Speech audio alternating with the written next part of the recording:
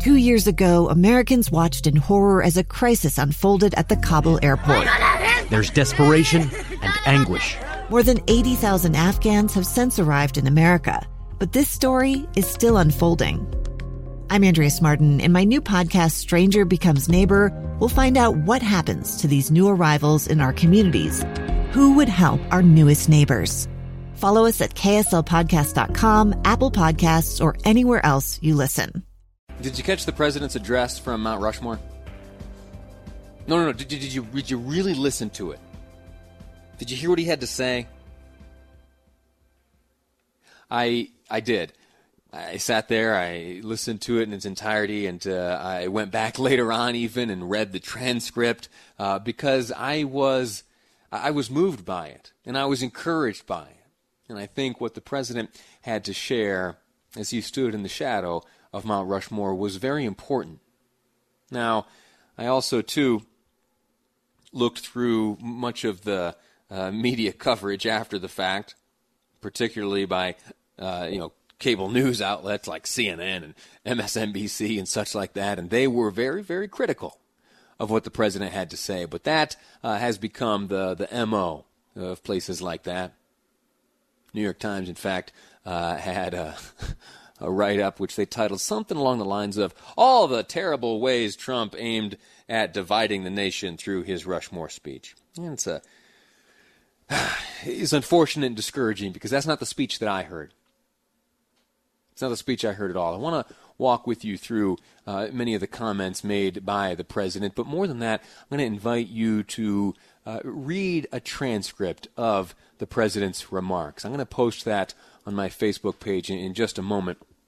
I'm going to walk through it with you first here. And in fact, we'll go through kind of chronologically as the address went on, and I'll share with you some of the things I thought were important and worth noting this ahead of you doing your homework and going and reading the transcript yourself. So the president started out essentially discussing what the nation is facing right now.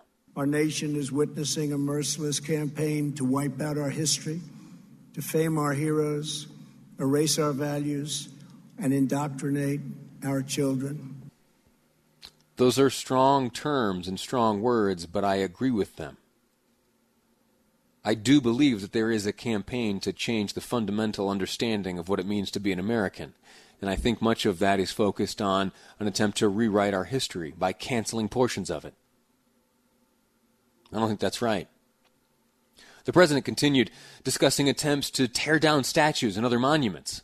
Angry mobs are trying to tear down statues of our founders, deface our most sacred memorials, and unleash a wave of violent crime in our cities. Many of these people have no idea why they're doing this, but some know exactly what they are doing. Did you catch that? He made reference to two groups of people, those who are engaged in these acts of destruction, those who have set their sights on the tearing down of monuments across the country, and he claims that so many of them have no idea what they're doing, that they have no understanding of the choices that they are making or the vandalism in which they are participating. And I agree with that 100%. We talked about an example of that just last week with the Emancipation Memorial in Washington, D.C., a few blocks from the Capitol building and the Supreme Court and the Library of Congress. There, depicted, is Abraham Lincoln alongside a kneeling African-American freed slave. Now, why does that fit into the category? It's because that monument, as you and I discussed and learned together, was paid for and established by freed slaves. Yeah, they pooled their money. They pooled their money to erect a statue which would memorialize Abraham Lincoln, the great emancipator, the individual who signed the Emancipation Proclamation, which is depicted in that same statue. Oh, and Frederick Douglass delivered the dedicatory address. Yeah. And somehow there are those who want to tear it down. They think that those freed slaves who gave their own money to erect that statue, and Frederick Douglass, who offered his words at the dedication of that statue. Today's people, we know better. We know better than to allow this statue to stand. That's absurd. That's absurd. The president continued, and he discussed this phrase, which you and I have heard uttered a time or two lately, cancel culture. President Trump discussed that.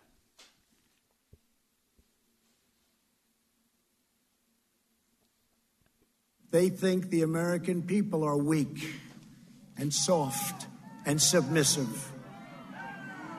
But no, the American people are strong and proud, and they will not allow our country and all of its values, history, and culture to be taken from them. The American people are strong, and we will not allow our history to be taken from them. That's reference to this cancel culture, which the president went on to describe. One of their political weapons is cancel culture, driving people from their jobs, shaming dissenters, and demanding total submission from anyone who disagrees. This is the very definition of totalitarianism, and it is completely alien to our culture and to our values, and it has absolutely no place in the United States of America.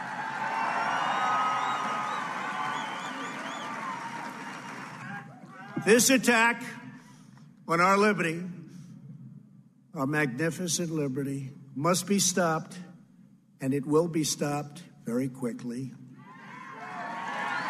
We will expose this dangerous movement, protect our nation's children, end this radical assault, and preserve our beloved American way of life. It's odd that as I sit here talking to you now, because of the loud voices who so regularly shout down the president and make so many accusations, warranted or not, I almost feel self-conscious right now as I share with you my view on the president's remarks from the other day. That he, on the 3rd of July, on the eve of the 4th of July, America's Independence Day, delivered remarks about the strength and resilience of Americans, and somehow I have this little twinge of self-consciousness in the back of my mind where I'm, for some reason, doubting the wisdom and singing the praises of a presidential address. It's terrible. It's unfortunate. And I hope that as we emerge from, whatever these trying times are in which we find ourselves now, and this is a trite desire, trite phrase certainly, I hope that we can in fact come together, and that those in this cancel culture will someday come to their senses, and on the other side, that they will come to their senses when it comes to being open and accepting. I really want to get along, because I don't think that I should be sitting here self-conscious about praising the president, specifically the remarks that he made on the eve of the 4th of July. He continued, the president, discussing more of the destruction of statues around this country. No movement that seeks to dismantle these treasured American legacies can possibly have a love of America at its heart. Can't happen.